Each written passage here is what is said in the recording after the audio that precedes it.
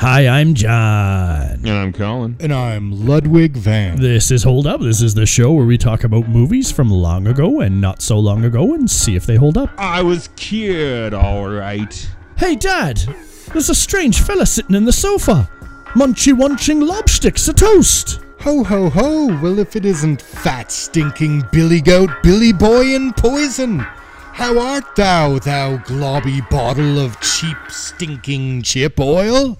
Come and get one in the yarbles, if you have any yarbles, you eunuch jelly thou. Cue the theme song. Yarbly theme song.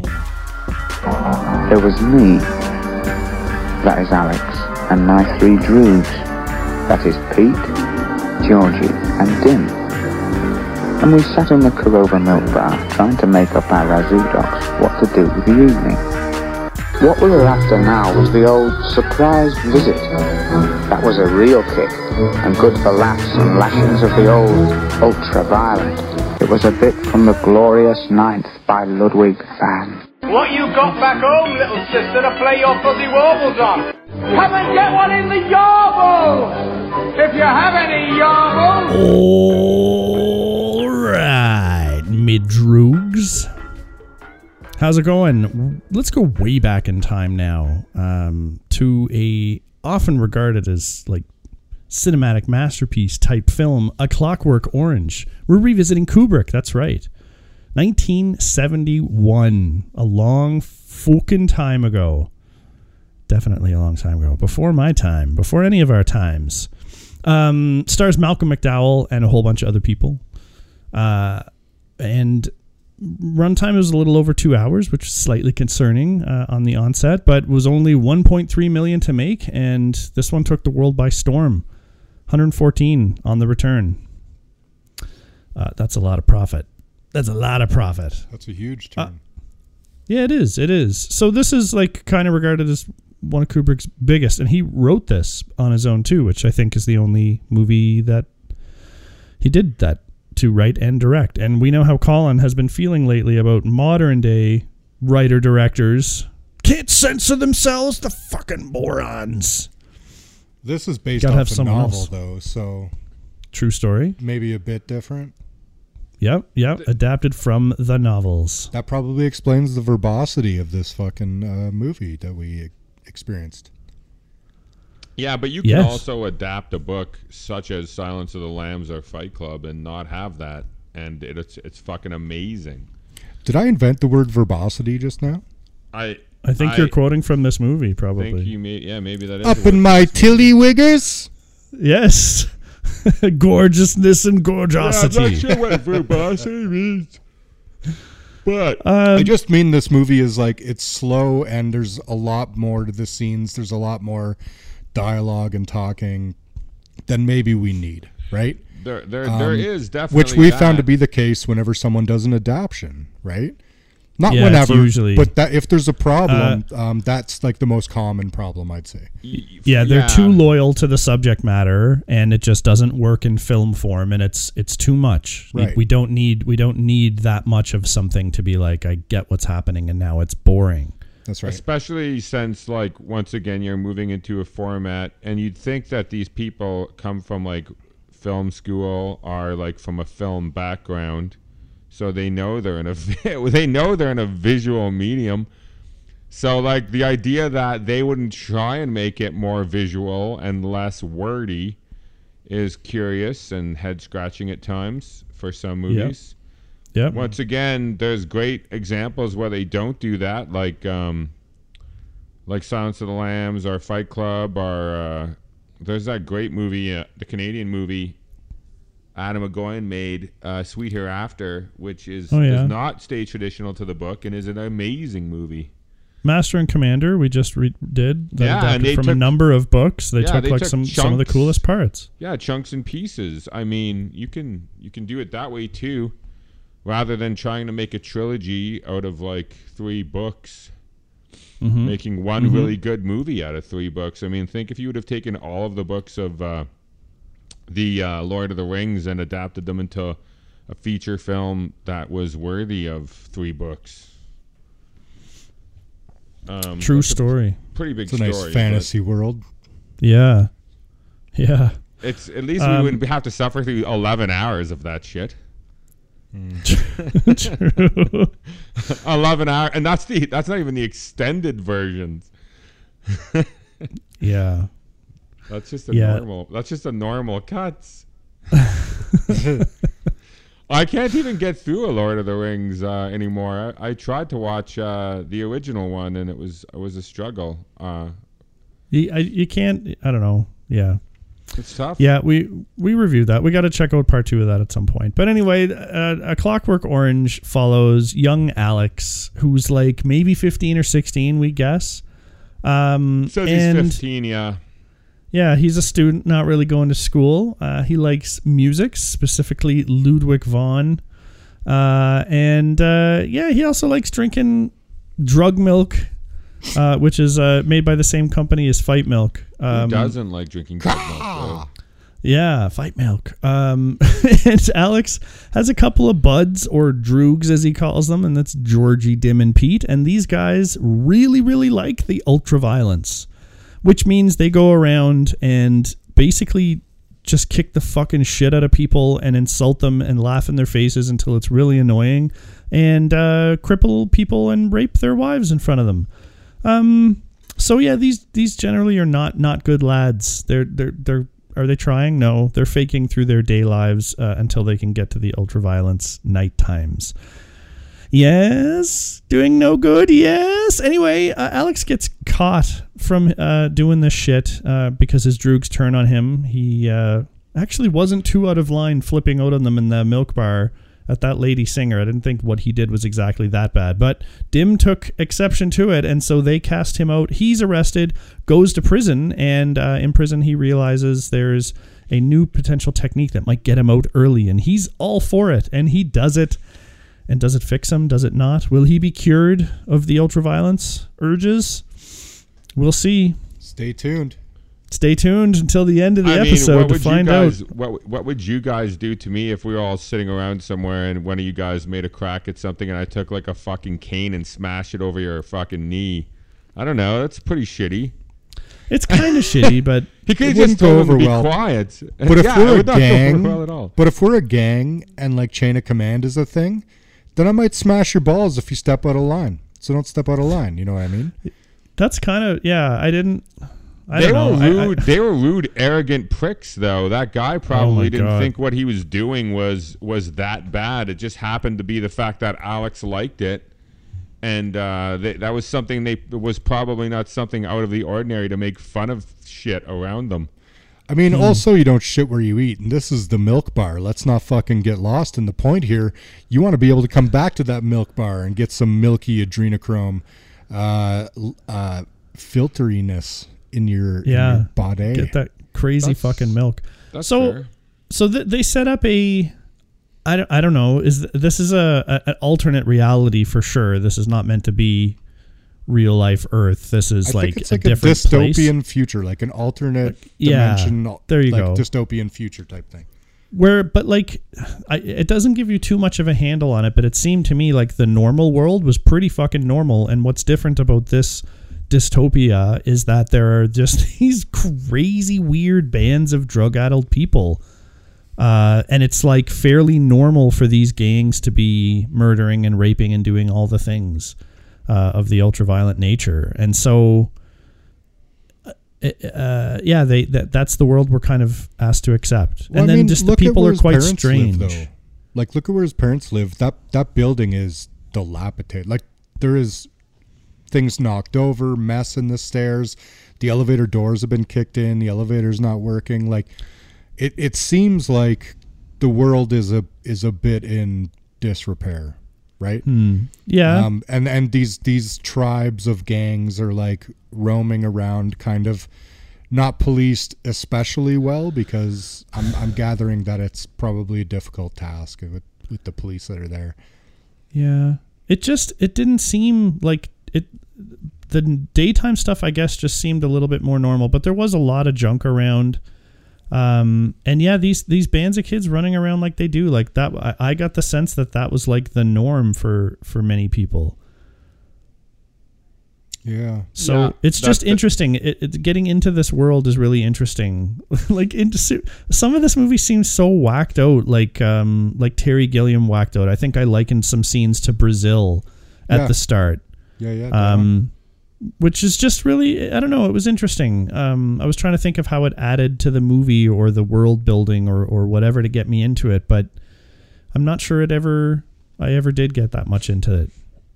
I think once again, Kubrick proves in this film, like many of the other ones that we've watched of his, that his directing is far, far superior to his writing.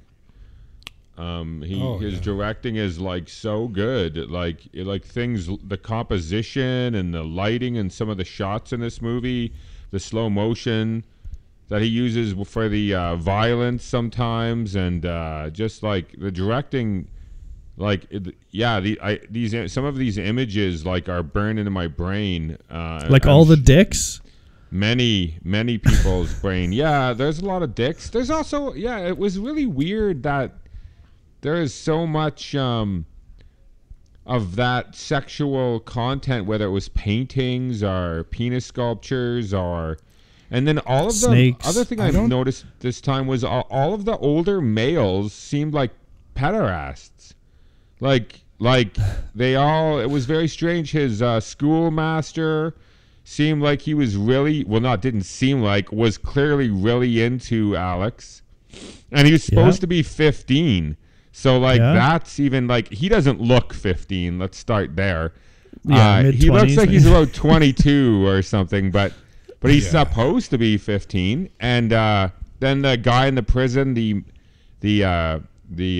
priest or whatever, and seemed to have a weird thing with him too. It's true. The parole officer. There just always seemed to be this weird sexual tension between him and older men at times, which I guess I must have noticed in the past. But also thinking of him as 15 is weird. Do you guys get that? I always saw him as older than that. This is the first time I ever knew that he was supposed to be that young.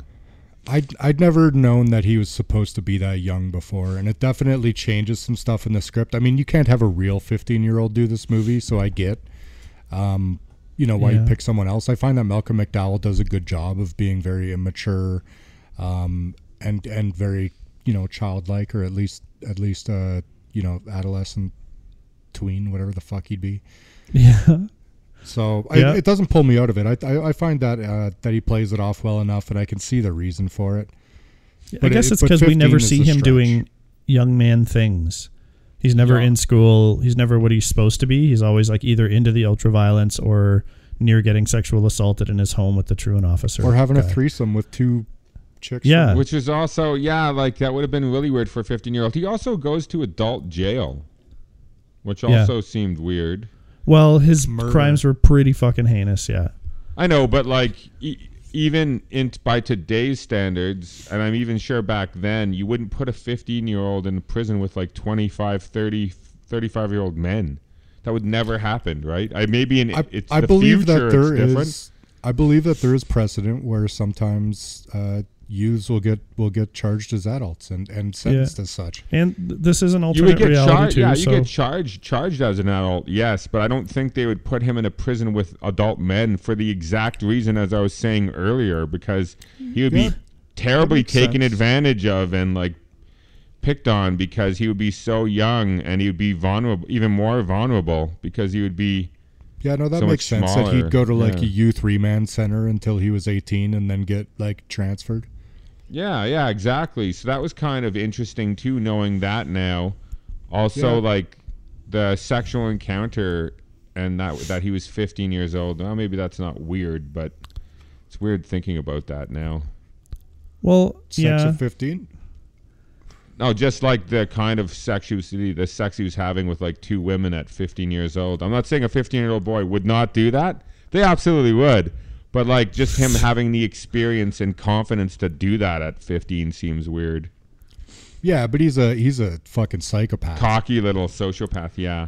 Yeah, this guy is definitely he's got a screw loose, because there's no way that he shows so little reaction. Do you know what I mean? Even when guys are trying to get a reaction out of him, and he's just smiling, like it's not the same wires. Do you know what I mean? That most people have going on in that fucking brain of his.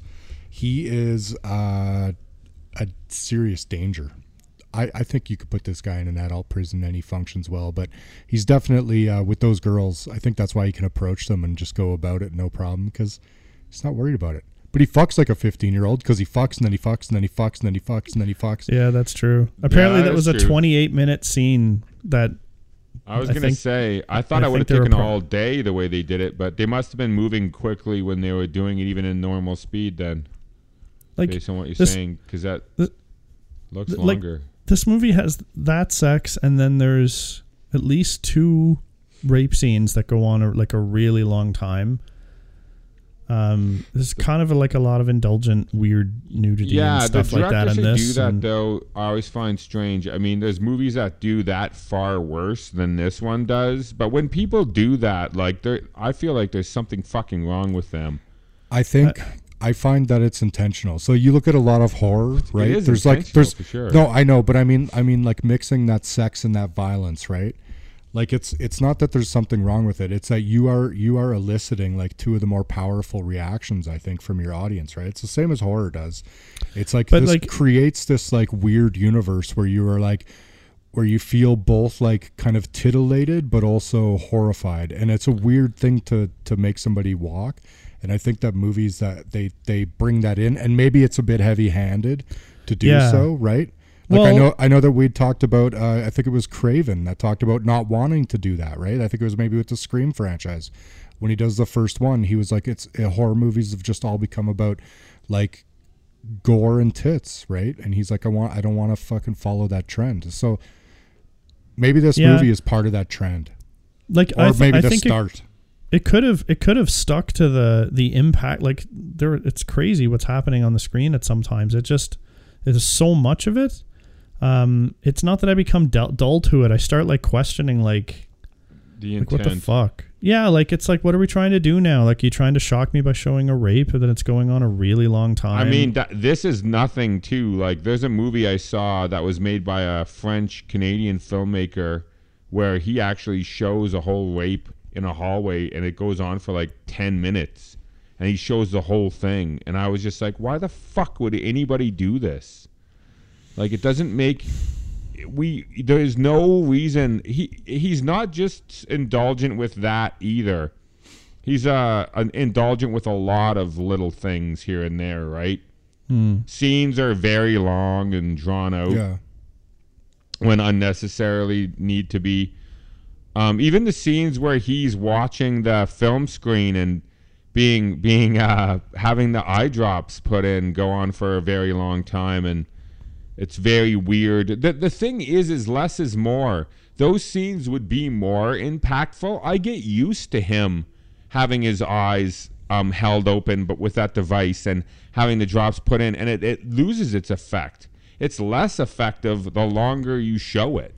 See, I And, find I like that scene long if you shorten things before it. But if everything is long, then I think that you lose that right. scene. Yeah. That's a great point. You can do it once or twice, maybe. Once is best Yeah. to like draw it out and really get the impact of something that you're trying to sell. So And The Eyes is a perfect scene for that. yeah, and the other one, I think it could probably be cut, but even still kept a bit long, is the crazy singing in the rain rape scene, because that is so fucking surreal as it's happening. There's more than like just a few things pulling at you that you're like, what is happening? Oh my God, this. Oh my God, how would the husband be feeling? Oh my God, that woman's got to be terrified. What is he doing now? He's cutting tit holes. He's like, and then I'm like, then the actor took like scissors, and the actress, how is she playing this? It's really crazy. And then he's got the long nose mask thing, and then he sings right in the husband's face right before raping her. It's like so much going on. It's like, what the fuck? Like, that's a long standout scene that like sticks with you. The other like rape scene that I was talking about going on too long was where they get in the huge fight with the other guys, and it's just like, what was the point of it, right? Like, we wanted to see those guys doing a bad thing and these guys stopping it. It just didn't need to be the whole like tearing that the was clothes their off save and then the it's cat. like, yeah. Fuck, that was their fucking weird save the cat moment. Also, the rape scene at the house that you're describing, watching it today, I find the controversy that surrounded this movie so badly. And then you heard about all of the controversy with people mimicking this movie, where they were dressing up and committing crimes and doing heinous things based on the film, and it almost glamorized. Oh yeah! Oh my God! They had to stop showing it. They had to pull it from England, so they couldn't show it any longer in the UK. No shit. Because and Kubrick pulled it because he felt responsible for all of the crime that was cropping up. It wasn't happening in a lot of other places, but it was really happening in London and stuff like that with young people. So like he felt terrible that he had kind of instigated this type of violence. Once again, I think it's hard to understand watching it today what exactly he is going for. Because is it humor? Is it satire? Like that whole scene with the rape? Like what is with the tone and him singing and the silly dance and the weird shots of the husband and weird music kind of it's not even music, it's noises and stuff. Like I'm not exactly sure what he's going for there, and maybe that is the point. I don't know. It's art, so it's open to interpretation. But like I find it incredibly disturbing kind of today compared to when I used to watch it. I don't know if you guys felt the same way about that scene specifically. It's fucked up. It's definitely fucked up. Yeah, I think I feel that stuff more now than I used to when I was younger. It's something that grips me in a more powerful way, because watching those rape scenes, like this one, we haven't even mentioned that the attempted rape in that like abandoned theater. Yet again, another dystopian fucking cityscape there. For the previous conversation. Yeah. But like when those guys on stage have that girl, that's the one. That's the one I was talking about. Yeah, when they go to fight them. Yeah, like that one. It goes on so long, and that one feels very excessive, and and they are hard to watch. And it's weird. It is weird because the movie has this weird tone, and the whole set and art direction of the movie and the dialogue having that really unique welly, like everything is affected English. It's not just like standardized, even like a proper British English, right? So I don't know. It's hard to say where that's going, because in a normal movie, if this was a dramatic movie and they dramatically showed those rape scenes, that would make sense as a powerful moment. But in this movie, if they dramatically, like powerfully show them the same way you might from those other movies, I don't think it matches the place. So I think everything needs to be almost comical in its horror, in the length and both. It's like those guys were like watching a cat play with a toy. Right? Yeah. They were very They were very nonchalant about it. They wanted the fight. They didn't give a shit that they were trying to get that girl, because they've done that themselves. Right. It was you're right. That on. I mean, what he's attempting to do and succeeds in some levels does at some point, I have to watch Alex fucking rape that woman, or I don't watch the actual rape, but watch him preparing to rape her in front of her husband. And then he does somehow sneakily over time get me to feel sorry for Alex at points in this movie where he's watching the movie with the eye drops, and then afterwards when these people are beating him up and treating him mean, and his parents have rented out his room, and he somehow does invoke sympathy from me at times, even after Alex has done that in the beginning of the movie. That shouldn't happen, but it is effective at times. I don't know if you guys felt the same way.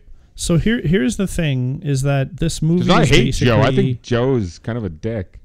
I think he's right, but there's always Joe's right, 100%. What he's saying is right, but like He should have let his parents say that, you know? Like, he didn't need to get involved. I think it's got to cause you to see both sides of the argument at times, right? So is it a good thing to what happened to Alex or not? Like, he's obviously messed up, batshit crazy. We see plenty of examples to where you start loathing him, and I don't really feel a ton of sympathy for him ever, but at times I'm like, that's an interesting point, and it just makes you think, like, for like chemical castration or like, you know, lobotomies or whatever the fuck, is it right to take fucked up people like that and then do such crazy things to them no matter what the cost? Because to Alex, like, it establishes early his love for music, and then that's the thing that means most to him, and they rip it away from him. And I'm kind of like, oh, that's interesting that could happen. Like, and does he deserve it? Is that appropriate? It's like the doctors are just kind of nonchalant. They're like, oh, well, it's, you know, too bad, it's going to happen. But I find that that's still there for this movie with me, even though there's a ton of fat you could trim, I think, and it goes off too far in several areas, not just from the writing, but like from the excessiveness of some of the, you know, dicks and other things in the movie. It always has me questioning, like, at the end of the day, like, was it right what happened to Alex or not? Here's a question, based off of what you said. Is torture as a cure acceptable? Right. Same line of thinking, right? Well, yeah, that's where I got it. Was exactly from what you were saying. But like, what are your thoughts on that? Is that what the movie is meant to explore? Because I feel the same way John does. I don't feel sympathy for him. I never feel bad for what's happening, even when he's being beat up or treated what you might call unfairly. He's a huge piece of shit, and he's raping people and ruining people's lives. He's a giant piece of shit. But so like, all he gets, I think he deserves. When he's being tortured and screaming and stuff, like, I still don't like seeing that happen to a human being. No, that's fair. So like, when he's screaming and wanting them to stop. Yeah, and then also the music and stuff, or when that's the thing about it, is that it's not the horror that is making him want you to stop; it's the music. Yeah. Yes, but it's so also once just again. like so once again, it's just the abuse of something that he does see as precious, right? It's the only thing that we see him hold high. Yeah, right? Like, I'm fine with even his own life. He seems to appreciate less than the Ludwig. But I would be almost more fine. Like, I would be completely fine if they fucking, like, walked up to him and shot him in the head and left him for dead. But I don't like watching someone be tortured. I don't like watching them be tortured or having their head held under the water. To me, that's disturbing. And Agreed. It does make if me it feel was sorry actual for torture. someone being tortured with their head held under the water, like, by two people. Like, I can't help but not hate those people that are doing that to him. But it's accidental torture. They didn't know the music would make that happen.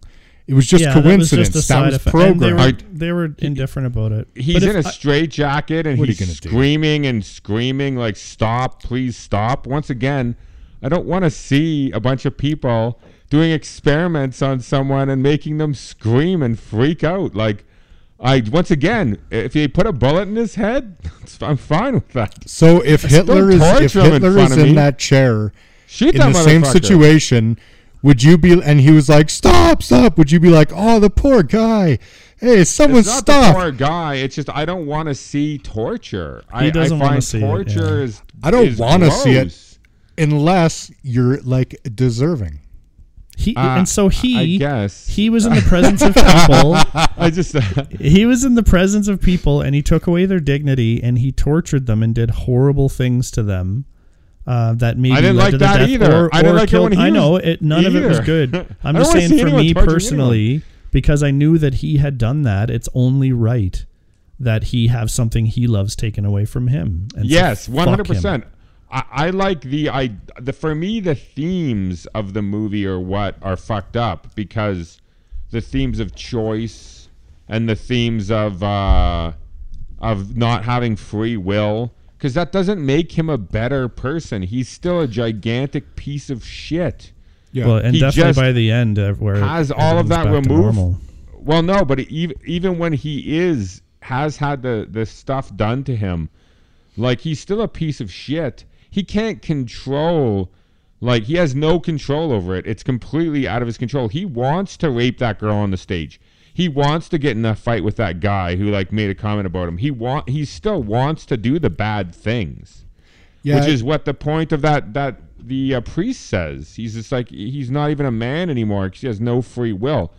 So you just want a bunch of people walking around that are behaving because they have no choice. No, sold. Do you know what? Strong point. And absolutely is the right point, is the fact that this guy is unwell. And the torture of people who are unwell despite their actions as unwell people probably shouldn't be justified. And as a ethical, responsible, ethical society, we probably shouldn't fucking torture these people. Unless they are rational and of clear mind, and then do that. But I guess how do you differentiate? I'm not saying he doesn't deserve to have things taken away and doesn't deserve to suffer. No, he absolutely 100% totally does deserve to suffer. You just don't want to see it. I just don't think. Yeah, for me, it's not. I don't think he does deserve to suffer. I will say this, that as an unwell person, he can be imprisoned, right? And certainly, given therapy or whatever the fucking else treatment is going on in there. But I don't think he should be tortured. No, that makes you just as bad as him. Then you. I'm just saying. I changed my mind in case I agree with you. Office, no, I play this. No, I agree with you because then you're no better. Like it's you lose your humanity. Just like him in a way to like pay him back. So you're right. It's true. Does he have humanity? I mean, here's the other thing is he has I was going to say he volunteered for it, but I guess like even in a sexual encounter at any time you should be able to say. But he's a prisoner as well. So it's like, and so we talked a little bit about this on the night of when we watched Oogly Woogly in Our Eyes. Did Alex, he said at some point to the priest that he wanted to be good. But I think I felt anyway that he just wanted to get out of prison earlier, and he was like trying to con so he could get back out in ultra violence. Yeah, he seems to function off of self-interest, I think, primarily. So I think all of that stuff was just motivated by that. I think he maybe even believed that he wanted to get better, but I think his reasoning was just to get out, not for self-improvement, right? Right. That's what it is, though, is he doesn't want to think of himself as a bad person because no one wants to think of themselves that way. So for him, saying he wants to be good, it could be genuine, but like he does not have that inside of him. He's only attracted to the darkness. The stuff that is the light does not interest him whatsoever. But he still might want to think that he wants to be good, and that because that's what he's supposed to do, right? You know what I mean? Like, yeah, that's super and once again, interesting. Hitler was another conversation that we brought up. Hitler, I don't think at any time thought what he was doing was wrong. He thought what he was doing was genius and was going to change the world, and this was the way that he was going to fix things. He didn't think I'm going to be super evil and kill millions and millions of people because I'm like a gigantic piece of shit. He thought he wrote a whole fucking book on it. He thought he was fucking so smart.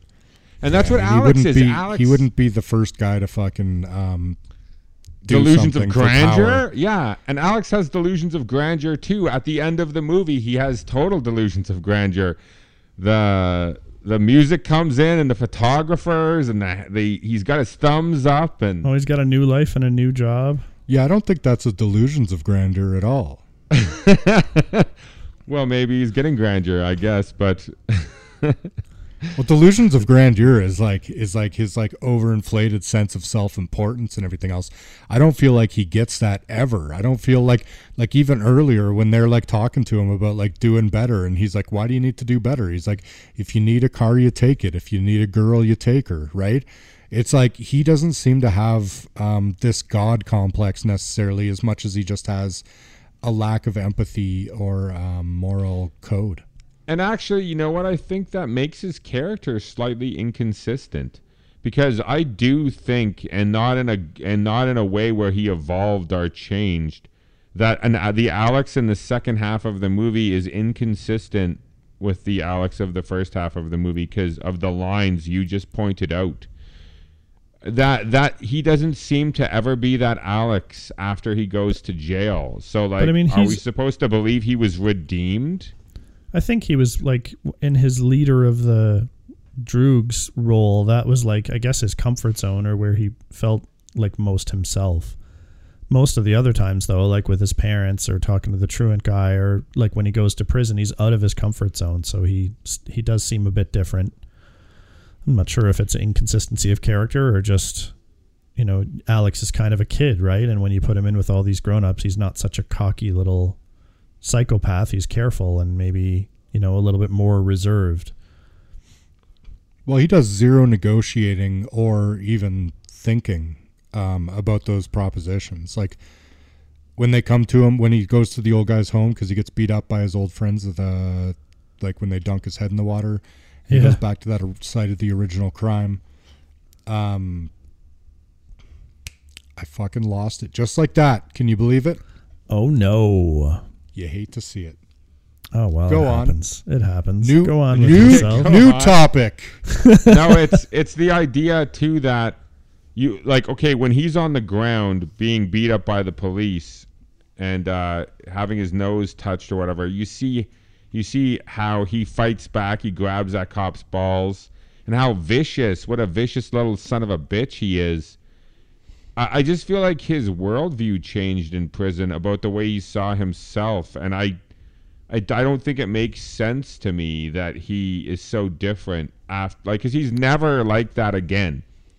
Is it redemption you're talking about? Is he like, has he been redeemed, or?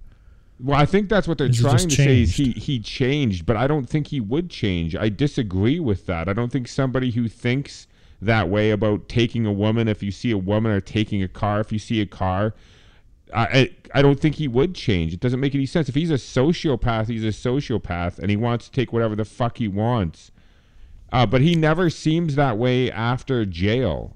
Like, or after I don't see where he hasn't, where he's inconsistent though. Can you explain? He just he just talks about how he's a victim. He's no longer talking about how he wants to just like do whatever the fuck he wants and ultra violence and like rape women.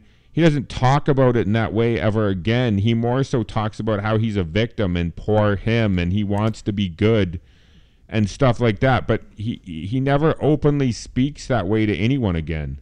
It's only I think in the the beginning. situation has changed though, right? Like he speaks like that and does those things because he's in a position of power. But when the power is removed from him, he immediately goes to that victim mindset. But even his And then inner that monologue, carries through. even his But I inner think in his inner monologue, monologue, well, the inner monologue is Alex. Like our narrator is Alex. So if we're observing him have the power removed from him, the narrator is experiencing those things also. I He think just that's- never- I just found it more consistent. I'm not. I could see where your point is.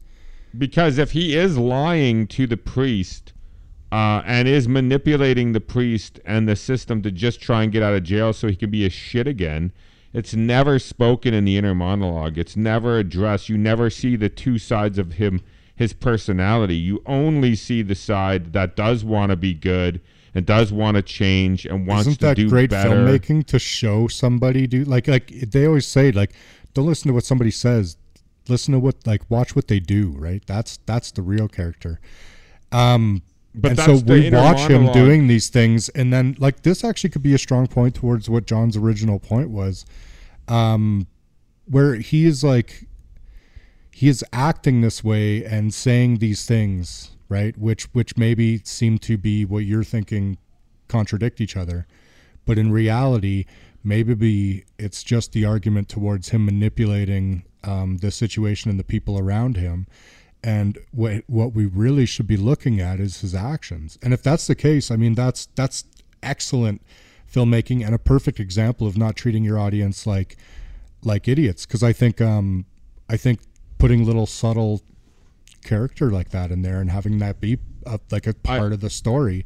I just don't see why his inner monologue wouldn't have any signs of that though. Like him talking to the priest You're right. about one thing, but then his inner monologue being, these idiots, I'm going to get out of here and I'm going to go back to the ultra violence.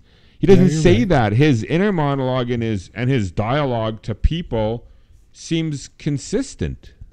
Well, now I actually don't know for sure one way or the other, because I can't say that I know where the inner dialogue states things that his actual dialogue either does or don't. So, I mean, I have to disqualify myself from this portion of the debate. I'm just saying, like, when he talks about the Bible and stuff, he talks about what a great book it is and how much he loves it, and clearly he loves the worst parts of the Bible that kind of excite him. Totally, yeah. Sex and violence. But when he talks about it, I just feel like he admitted in the beginning of the movie to the Droogs that he was a giant piece of shit who just wanted what he wanted, and he was willing to take it no matter what the consequences were. But we don't see that Alex ever again. At least not in the movie. Like, we don't ever see that Alex again. He's more pathetic. He's like even a sociopath learns behaviors and changes as they go. Yeah. Like, you know what I mean? But usually just becoming a better sociopath. They don't like change where they actually change their point of view. Doesn't he seem like a better sociopath at the end? Like, what you'd want to do is learn how people operate and then learn how to best effectively operate within them with a lowered moral code. And Alex definitely seems to do all that. I mean, he's as opportunistic as it gets, right?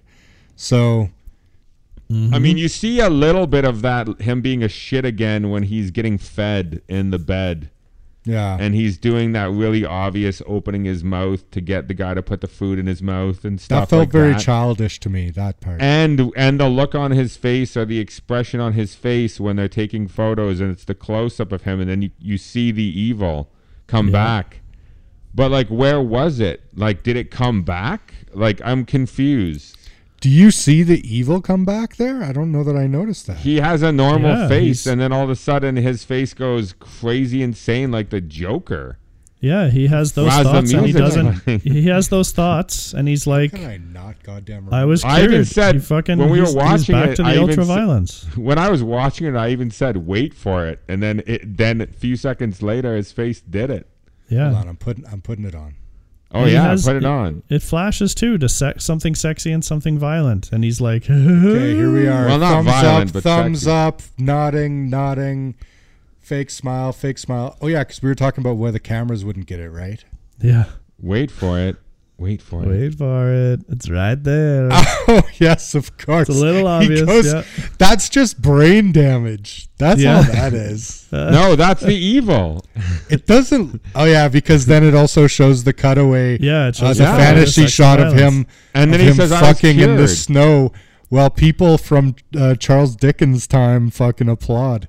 And he says, "I was cured," and that's what I mean is when he says, "I was cured, all right."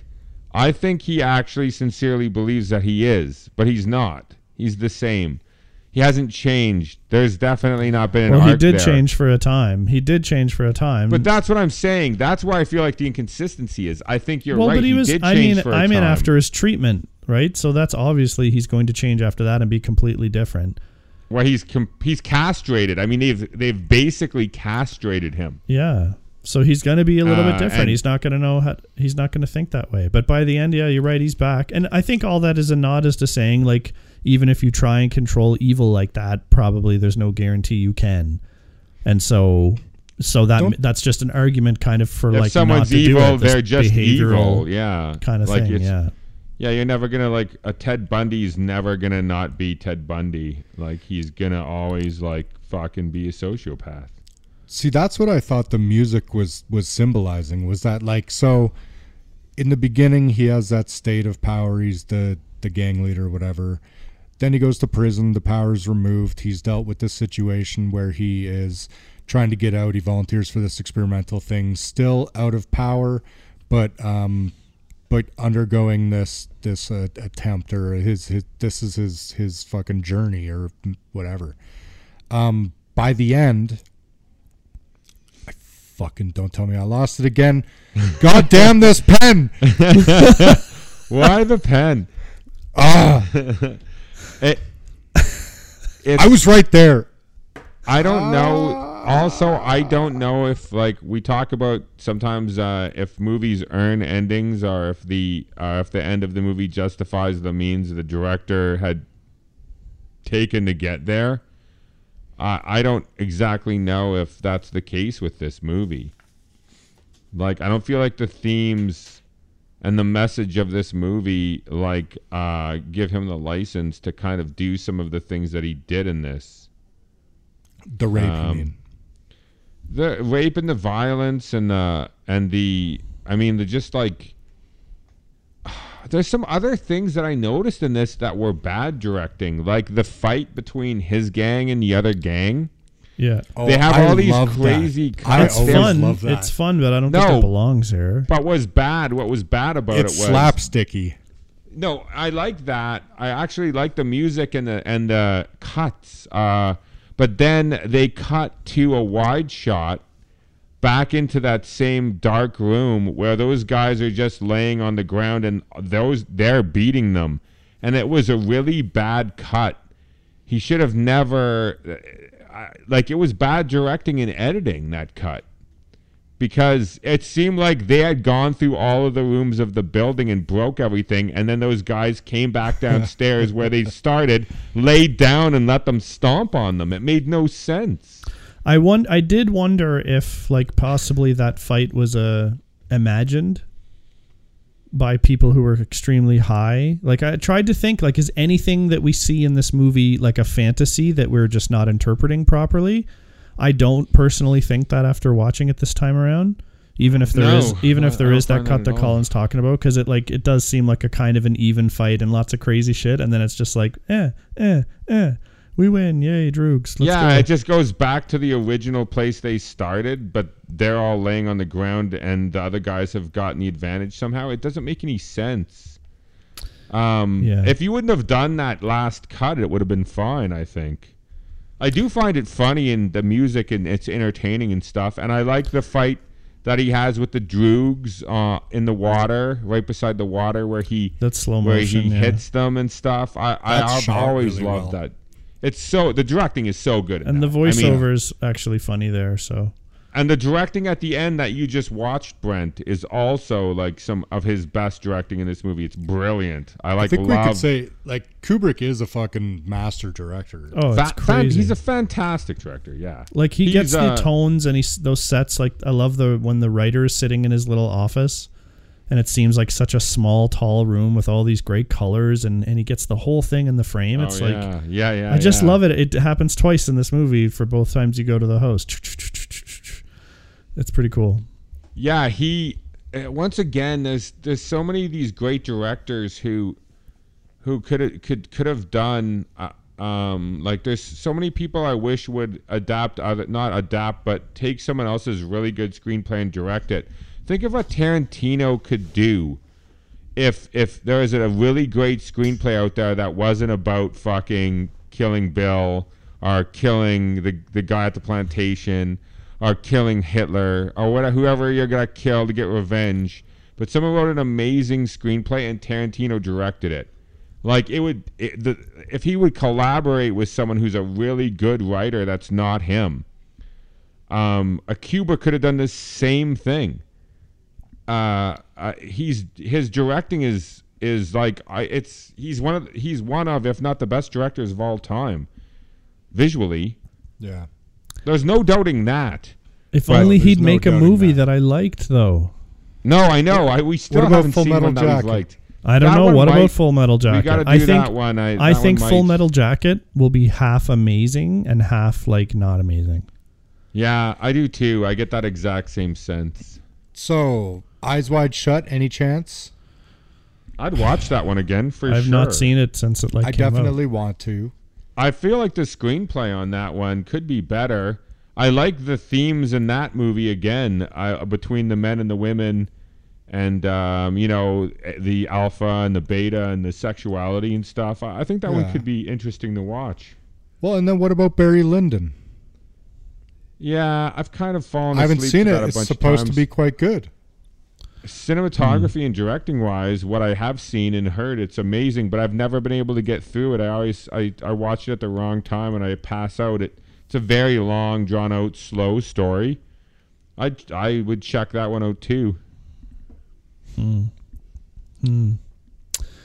I don't know, this Yeah, movie's go ahead, Johnny. well, this movie's got some themes that are interesting, and it has, I don't know if it has any stuff that's like enjoyable. This isn't a movie to like love parts of or fall in love with characters or like even hope for characters to succeed. You kind of hope he fails, and then it's done and you're like, what the fuck? So it's a strange fucking movie. I'll give it that. It made me think a little bit, but I don't know if it necessarily leaves a good taste in my mouth. I don't know if I buy into, like, I get the point that's being made without being hammered over the head with a lot of what this movie has to offer, and I think it's kind of suffered from either being too faithful to the material or too indulgent on leaving whole like really long scenes in. And again, like, this is so early in like modern filmmaking. 71 is like nothing, right? Like, this is early days. It's actually surprising. Like, was there a major event around movie making around this time that saw an influx of these types of movies? Like heavy nudity, like heavy violence. That was the 70s in a lot of ways. Like, a lot of 70s movies were darker, they were more depressive, they had down endings, and they were sexual and violent. American filmmaking is the same. If you look at like all of the stuff that someone like Scorsese was doing in the 70s, like Scorsese was making, he made that film. I can't remember what the name is. It's with Robert De Niro. It's like one of Robert De Niro's first movies. Taxi Once Driver. Upon a Time. That one as well is in the 70s. That's another great example. But the one before Raging Bull. Taxi Driver. Raging Bull is a great example. I think that was 81 though. No, it was I can't remember what it was called now, but it would be easy to look up. It was very famous at the time. I feel like the 70s was about shocking people. Well, that's like, I'm pretty sure and like at some point smacking them in the face with cinema. At some point, cinema had to have been like, you can't do that. You can't show that. No violence. And like at some point, the cuffs must have been taken off. And I would guess, because I guess what I'm trying to say here is that this movie did some things, and I kind of feel like it did them because it could, not because it added. It was like, this will really prove a point, and then really to prove the point, we'll show it for like longer than we ought to. And so like in one case that can work, like Brent said earlier, it's like you can do that once or maybe twice in a movie, but you can't do a whole movie of that. You can't do it and get John's thumb up. You just, like Planet of the Apes was the 70s. Planet of the Apes was the 70s. You know, like films like Catch-22. There was a lot of these movies. There was a really, really funny episode of Family Guy where they go to the library and Stewie sees some guy working and he's like, oh, it's a movie montage, and the guy like works and he finally finds a solution, and then he's running down the steps of the library to go do whatever he is going to do with the solution, and all of a sudden you see him get shot by a sniper, and then the credits roll, and Stewie's like, oh, it's a 70s movie. Because that's kind of what the 70s were. That's think just about like The Exorcist, man. 73. That's like the best example of this for me. Is like A Dog Day Afternoon. A Dog Day Afternoon. The bank robber, he robs the bank, he gets killed. Like the main character gets killed at the end by the police. Like, yeah, like it's just, that's kind of just like there's a lot of the main characters dying at the end of movies, and like a lot of violence. Taxi Driver is another great example. Think how violent Taxi Driver is at the end. We're shooting people's hands off and like that big gunfight. It's crazy. Like even today, that stuff would be crazy. Yeah. I think also with like there was a bit more bravado to speak out against like popular institutions like religion and stuff like that, where they could actually like say things that were maybe pretty controversial, but get away with it. Like I think this time, the 70s was a great time for opening the gates of free speech and art, and just letting people do things. Because I think like you might not like this. I believe this movie actually is an excellent example of why trigger warning should be a thing, right?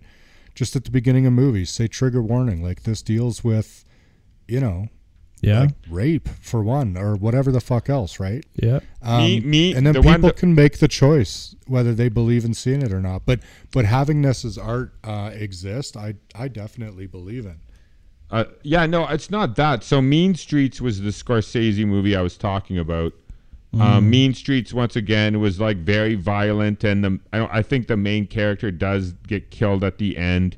There was just like this sense of like, and then the 80s went the other way. So there's definitely an era thing to it. And then the 90s, that once again, like if you think about all of the movies in the 90s and what there was in the 90s, some great movies again. But I think that this does suffer from not holding up because the time has changed so much. And this isn't as shocking anymore as, like John says, as more feels indulgent. It doesn't feel shocking. It feels like the filmmaker was intentionally like doing things in this movie because he didn't want to cut he didn't want to cut anything out. He just thought he was genius. He thought everything he did was genius, and all of it had to be seen. Even if a scene is like 12 minutes long, every piece of dialogue, every moment has to be in it.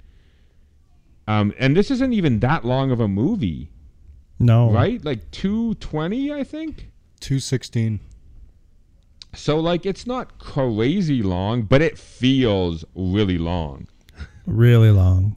This movie was, I remember there was still half an hour to go in this movie, and we were like, what the fuck? And indulgent for me means that, so this movie feels very long, but not a lot happens in this movie. No. So it shouldn't be that long. Like Alex is fucked up in the beginning of the movie. His friends betray him. He goes to jail. The experiment happens.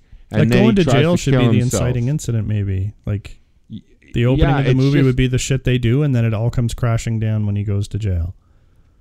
Yeah, you spend a lot of time like meeting his parents and his Truman officer, or whatever you'd call it, whatever they called it back then. Like, once again, we're not learning a lot of new information. Are learning anything new about the character. Like Alex, we pretty much know who he is from the beginning of the movie. And even though we talked about that he does change a little bit, or in some way that I still think is kind of weird, he reverts back to who he is at the end of the movie again. I don't know. This does not hold up for me. Now, once again, Brent talks about art and avant-garde filmmaking and stuff. Absolutely, this is what this is. And this movie was hugely controversial when it came out. Like, everybody had heard about this movie. This thing played for like 2 years in the theaters or some shit like that. And the more controversial it became, the more people wanted to see it. Similar to The Exorcist, right? Like, the more people wanted to keep this away from you, the more you wanted to see it. It was originally tell banned. People not to look. It was originally banned in Alberta and Nova Scotia until like the 80s when the film. Clockwork was? Do you know the Catholic Church put a rating on this that said condemned? And that means that any Catholic is forbidden from watching it? Yeah. Oh, I mean, that's just to me, handy that's to fucking them. worth the price of admission right there. Oh, 100%. I mean, like, premarital sex is condemned by the Catholic Church, and like that's all Catholics wanted to do when they were young. And it's great. Do it. It's really good. It's really good. Do it a ton. This is one of those movies that's on so many top like best movies ever made lists that it's weird to watch this and say that it doesn't hold up. Citizen Kane is too, and I'll fucking tell you what right now. That's an almost impossible movie to get through, Citizen Kane. The more we watch movies like this, it doesn't make sense to have these like top 100 ever made. Like most important films made, maybe. Like some of the best at doing specific things, maybe. But as a whole, I don't think I could list this movie in my top 100. No, I like what you just said, important. This movie is important. I'm not saying that it's not. It was important for cinema. There's a lot of movies like that are important for cinema, but is this like the top 10 best movies of all time? No, it's not. definitely not. Not any. It may have been, at one time, but not anymore. It's not, which means it doesn't hold up not for me anyway. Yeah. No, I'm agreeing on that part. It just, for me, it doesn't hold up. Like there are things that happen in this movie that are messed up that stick with me. But overall, at the end of the day, it's just like I won't be too upset to not watch this again. I know it exists, and it just would fall under one of those weird movies. There's like way more stuff to watch that would probably answer similar questions to this that would do a much better job. Yes, nowadays. It's the writing once again. It suffers from some bad writing, and it's overly long, and could have used another editor that wasn't Kubrick. Yeah, could it be edited even into something else? I just don't know if it'd even be that interesting. I don't know. Then it would just have a few scenes that blow your mind. But is it a movie worth watching? I think I would say no, but I don't know. I'm pouty. Yeah. What do you think, Brent? I think this is worth watching. Well, let me say, thank you guys for having such a full conversation about it, because now you leave me in the very awkward position of defending it. I'm not saying it holds up, but for me, it is much closer than for you guys. Okay. Which is actually, some of the things you've said have been really, really funny to me. Like Colin said, this maybe at one time was cutting edge, but it's definitely not anymore. I find that's not how I feel about it, actually. I like looking at this movie. Look at the world building. Look at the creativity in dialogue, in costume, in place, in set, and like character. Everything about this movie is interesting and different from any other movie you can reference, right? It's self-indulgent. I find, I know you guys hate it. To me, I think it makes sense. I think it's actually a big commentary by Kubrick to put the level of violence that we get alongside with the explicit sexuality.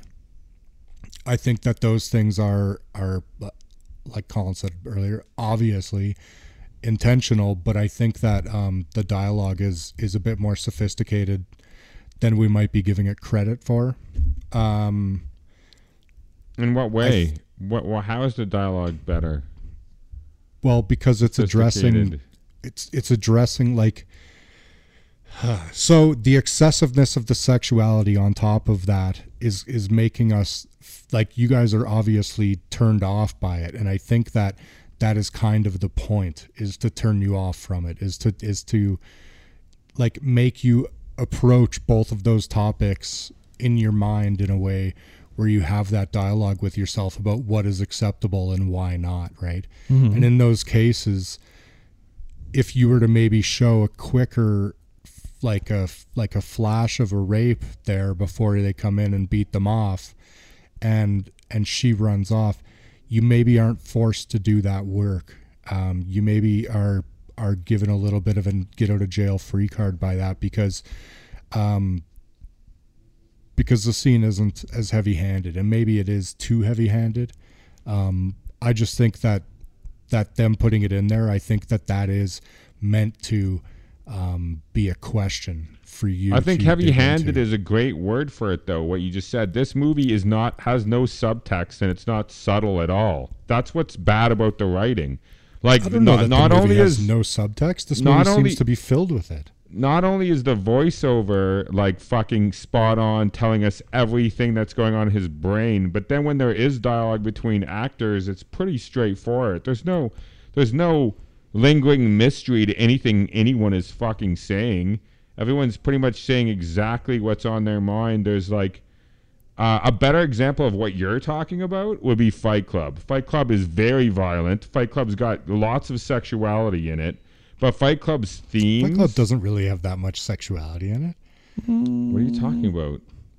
Well, that doesn't have a lot of nudity in it, other than that one weird slow-motion nudity thing between Brad Pitt and what's her name? But, like, the nudity in this is, like, him getting eaten grapes, like, on a fucking bed in the Bible, or, you know, like, are them raping a woman and cutting her or clothes him off having a with scissors. three-way, threesome. or the penis statue that the three-way. woman gets killed with, or all A the penis overtly statue's not sexual nudity, paintings. It's just a penis But it's statue. all sexuality. It's all the same. Like if you are, But it's juvenile sexuality. It's juvenile. It's that's just, I fine. guess, just but like again, that is a Alex, stylistic choice. But that's the thing, is that there is still a choice being made. Like it's I think Not that a- you might not like it, Yeah, it's but I good think or that bad, there and is- for me, it's bad.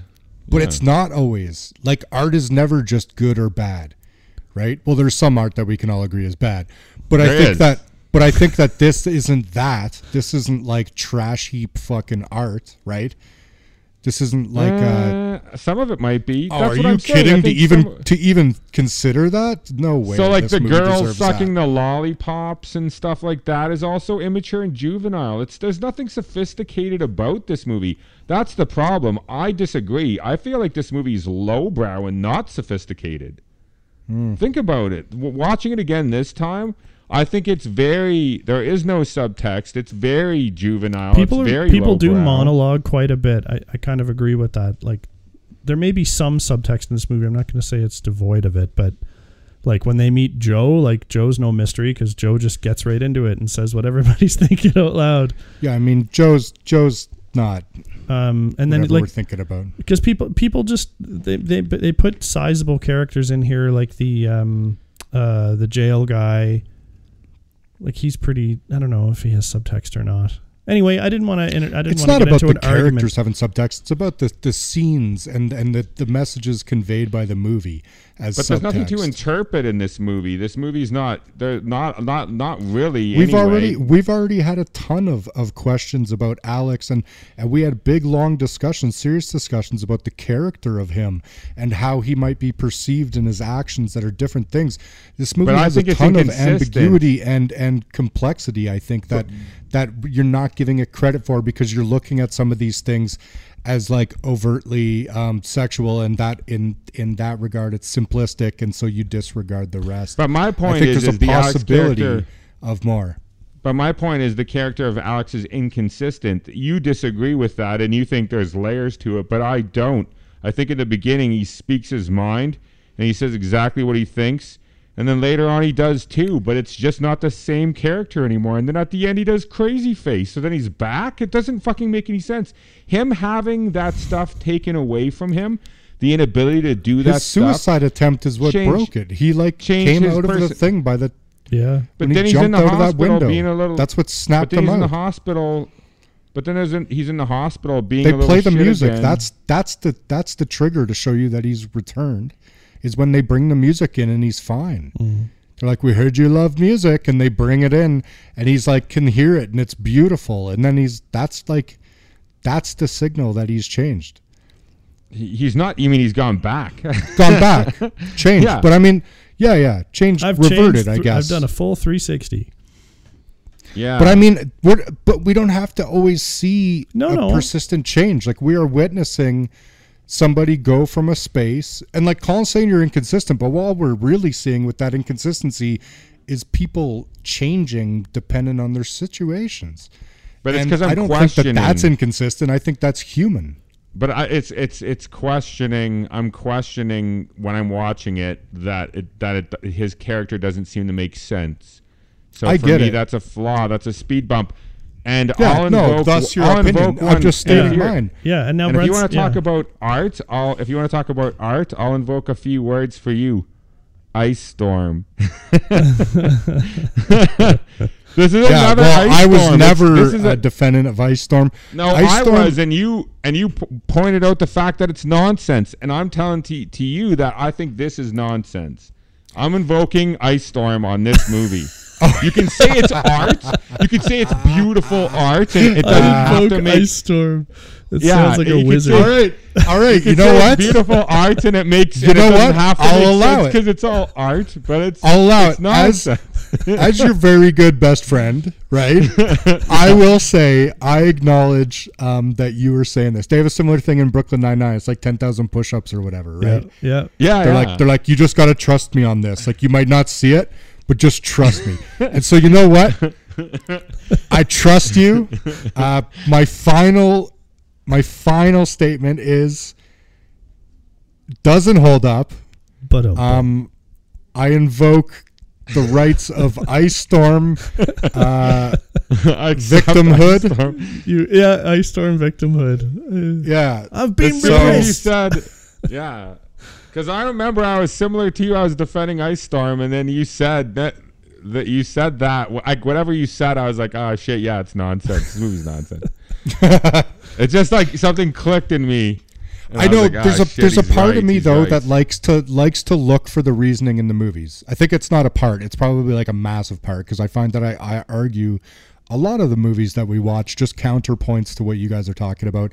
Sometimes it's just devil's advocate, and sometimes it's because I'm really trying to explore what might be there. Right? Gotta have the I think that makes conversation. it That's the for a case. better- That's the case here. Is just trying to have like that full Yeah. dialogue about what might be potential. And And I think the movie has a ton of potential. I think this movie could be cut actually to be quite approachable at the minimum, right? Yeah. I think the bones are there, and like I say, I love the world building. The art direction in this is fantastic. The directing, the cinematography. I like that the sense of place there is for me. Like I really do believe in the world. The world building here is great, but the scenes are too long. Things feel a little disjointed. I think that things could be, they could be made better. It's aged poorly, and once again, The Joe scene like, we don't even need, even though it's funny. Yeah. No. And like me and John both said earlier, like I think it is an important movie. I have no problem saying that this is Absolutely, an important movie, and that Kubrick is a master director. But once again, his writing suffers. Whether it was in, I find it in 2001. I really found it in Doctor Strangelove. Like it's just. His writing, Just I don't guess, give had someone a time. the whole reins. He was just doing Yeah. things so differently back then, and people were like confused and marveled by it. But now you can see the flaws in it. You can still see the great directing. The Shining's another example. Most The of Kubrick's Shining- stuff, it looks fantastic. I think The Shining is one of Shining the is best a directed masterclass. movies ever. Yeah, it is. I mean, I watched The Shining. I can watch The Shining with the sound down. You Yeah, have to. beautiful. because The otherwise- directing on that's great. Yeah. Yeah. Yeah, it's so good. Seems So to be a good. common thread for Kubrick. Well, we've had some spells invoked here, and they had their impact. But we're all alive. We'll survive. Now we know we can add it to Now the we- terms Humpty Dumpty, speed bumps, and now Speed I bumps. invoke Ice Storm. This movie is nonsense. And I waited till like an hour 10 to invoke Ice Storm. Yeah, no, you let me go on for a bit there.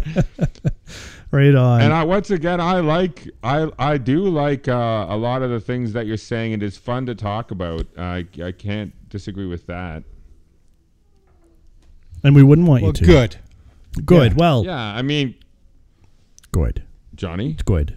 I'm just going to... good. You guys are rambling. I'm just kidding. What do we got coming up? You know what we got coming up? Arthur. Dudley Moore. Let's see what he's got. Oh my God. The comedy Yes. Arthur. And then we're going yes. way back with Rowdy Roddy Piper and They Live. Should be a good one.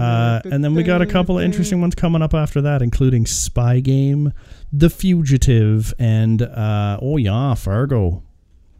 Oh yeah. So fantastic lineup coming up through the end of Good. February, start of March. Get it into is a your good lineup. ear holes, everybody. Keep coming back. We just passed 30,000 downloads. Pretty awesome for a couple of shitheads. So, or trio of shitheads, I guess. Yeah, that's right. Trio, yeah. The trio. I only said couple first because Brent's better than that, and we know it. But anyway. Fair enough. So we'll be dropping Arthur the next week that we can. So tune into that on Sunday. Everybody, it's been so great to have you. I hope you enjoyed this long conversation about A Clockwork Orange. What do you think? Hey, let us know if you still really like this movie and what you like so much about it, or if it's shock value is there, or if it's just all nonsense. That's what we want to know. It was great having you. Thanks for coming out. And as always, everyone, enjoy your shit. Thanks for listening, everyone. Make sure you follow us on Instagram. Our handle is holdup_podcast. You can fire us a comment or two, add a movie to our wish list, and we always post a hint about our next episode in the middle of the week. Feel free to drop us an email directly if you've got some feedback for us. Our email is podcast.holdup@gmail.com. Our podcast can be found where most podcasts are these days: Podbean, iTunes, Google Play Music, Spotify, and Player FM.